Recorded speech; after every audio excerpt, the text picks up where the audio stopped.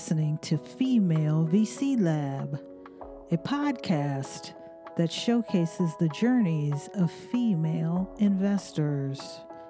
My name is Barbara Bickham, and I am an award-winning CTO and VC that teaches companies and investors about emerging technology.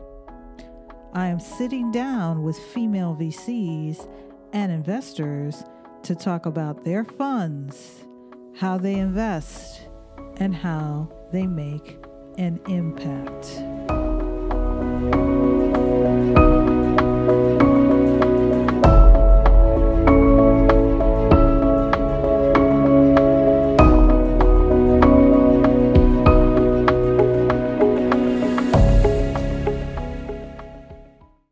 Welcome to the Female VC Lab podcast. We have Saya here. Saya, in one line, give me your name, your title, and the name of your fund.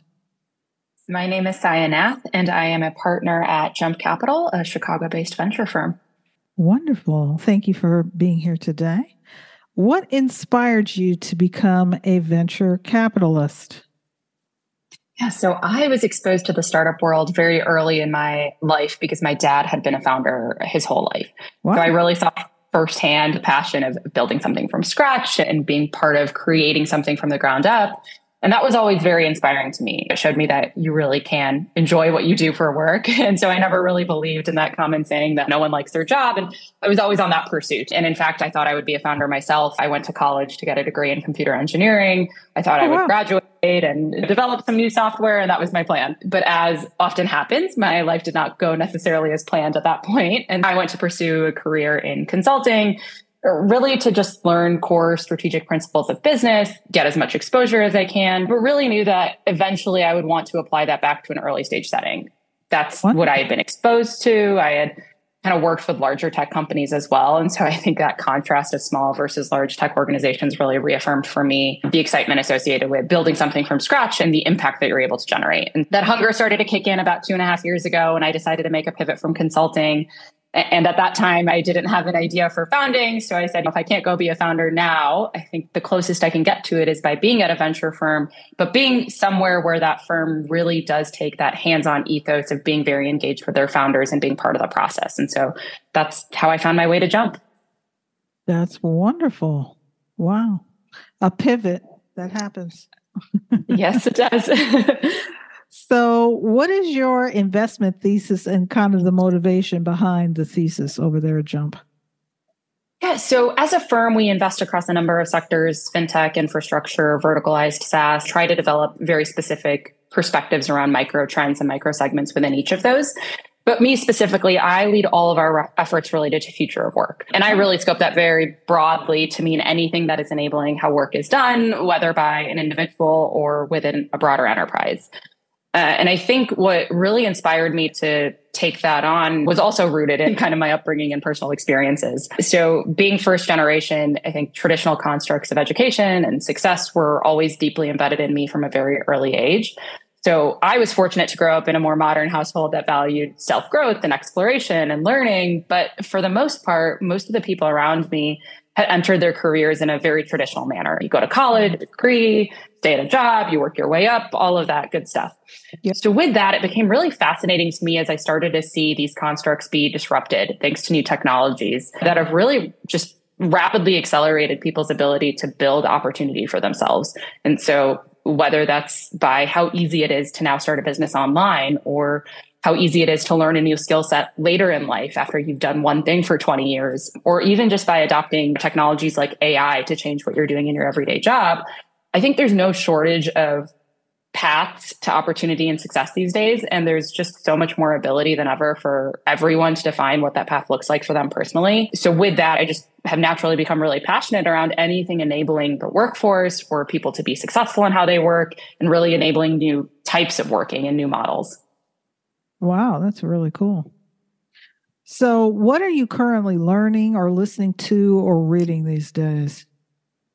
Yeah, so I love to read, but honestly, when it comes to books, I'm more of a fiction consumer. A lot of how I do my learning around venture and trends and all these ecosystems that I like to spend time in is just by consuming short form content. I love to read different newsletters across verticals. I really like to get the peer opinion. And so I do read things like the CIO Journal from Wall Street Journal, information, but I also really love to learn from other VCs and other people in the industry. So I read Matt Levine's Money stuff quite a bit to keep up to date with fintech and regulatory aspects there. I really love Rex Woodbury from Index, his newsletter. He spans a variety of topics that are very relevant to me. So AI and commerce and creators and future of work. And what I really love is that he always has these fun kind of pop culture references, and he always takes his information back to when things first started, like the Industrial Revolution, and just brings it full circle. So I think he has a good amount of spice in his newsletters where some can be very dry. That's how I consume content. Cool. So bonus question, everyone gets it. In 2 years, how do you see venture capital or investing having changed or evolved? That is a great question, especially coming from a very volatile 2 years. It's like predicting the future. I think there's two things maybe that I'll say that I expect, and one thing that I perhaps hope for more. One is I think we will continue to see more operators as investors. I think we've already seen this grow rapidly in the past few years, but my sense is this is just going to grow even more dramatically over the next couple and become table stakes. I think, unfortunately, over the next couple of years, we are going to see some hard times from founders. We're coming off a very inflated venture environment, and we're already starting to see that founders need more support and guidance about cash management and efficient operations and just really getting back to the fundamentals of business. And I think with that, what's going to be realized is the true value of having an operationally lensed partner at the table, somebody who has been in your shoes or done many of those things. And to be candid, I don't know if that value is fully appreciated by everyone in the ecosystem today, but I think that's going to grow quite a bit. The thing that I'll say that I would hope to see a little bit more of is greater transparency in the industry. I think when I first entered the industry, I wasn't really aware that this wasn't table stakes, but I've learned over time that there's not always this appetite to give feedback, especially to founders that you don't invest in, for example. But I really think as venture capitalists, if we're excited about innovation and truly discovering wave-making solutions, that in a sense, it's our duty to give feedback to the founders that are putting themselves out there, making our jobs exciting. Even if we choose not to invest, you never know what one meaningful email or thoughtful call or piece of feedback can do in helping somebody kind of pivot their business or shape their business and what that's going to do in the long term. And so I really want and hope to see a lot more transparency in this industry, just as it relates to thought sharing and knowledge sharing and all of that good stuff. Wow, that's a profound thought. Most people don't think about that as far as how something could be changed or evolved, but I think transparency is important, and we work on transparency over here in a different way, but we try and be fully transparent because the founders do need that feedback. Yep. So I think that is important. And they are putting it out there, right? They're saying, look, this is my product. This is my dream. This is my vision. And giving the constructive, positive feedback is important. Exactly. And I think every good founder is on a constant learning journey, as are we as investors. Yes. And you never know, maybe one business fails, but they will most likely take all of those learnings to their next endeavor. And maybe that's the next Google. You never know. And I think it's a smaller world than people appreciate. And I know that I've been able to build really wonderful relationships just by being a little bit more candid, even if, again, we choose not to invest. And this industry is very relationship driven. That's true. I think it can go far for everybody if we provide a little bit more empathy and transparency to people we talk to. Wonderful. So how do people contact you? Yeah, so I am on LinkedIn. I'd say I'm not an avid Twitter user, so that's not the best avenue for contacting me. But LinkedIn, I'm pretty responsive to, or my email. It's on our website as well, but it's just my first name at jumpcap.com. And I think based on what I just said, I try to at least respond to most inbound.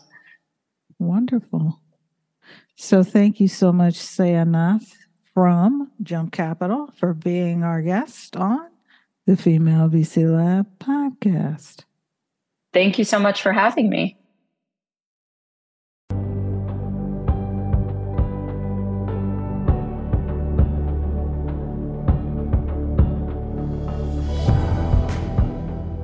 This episode is brought to you by Trailyn Ventures. Find and invest in the next billion-dollar emerging tech company. Sign up for our exclusive content at https://Trailyn,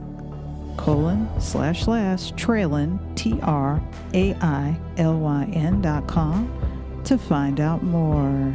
Find us on Apple, on Spotify, and on Google Podcasts. Thank you for listening.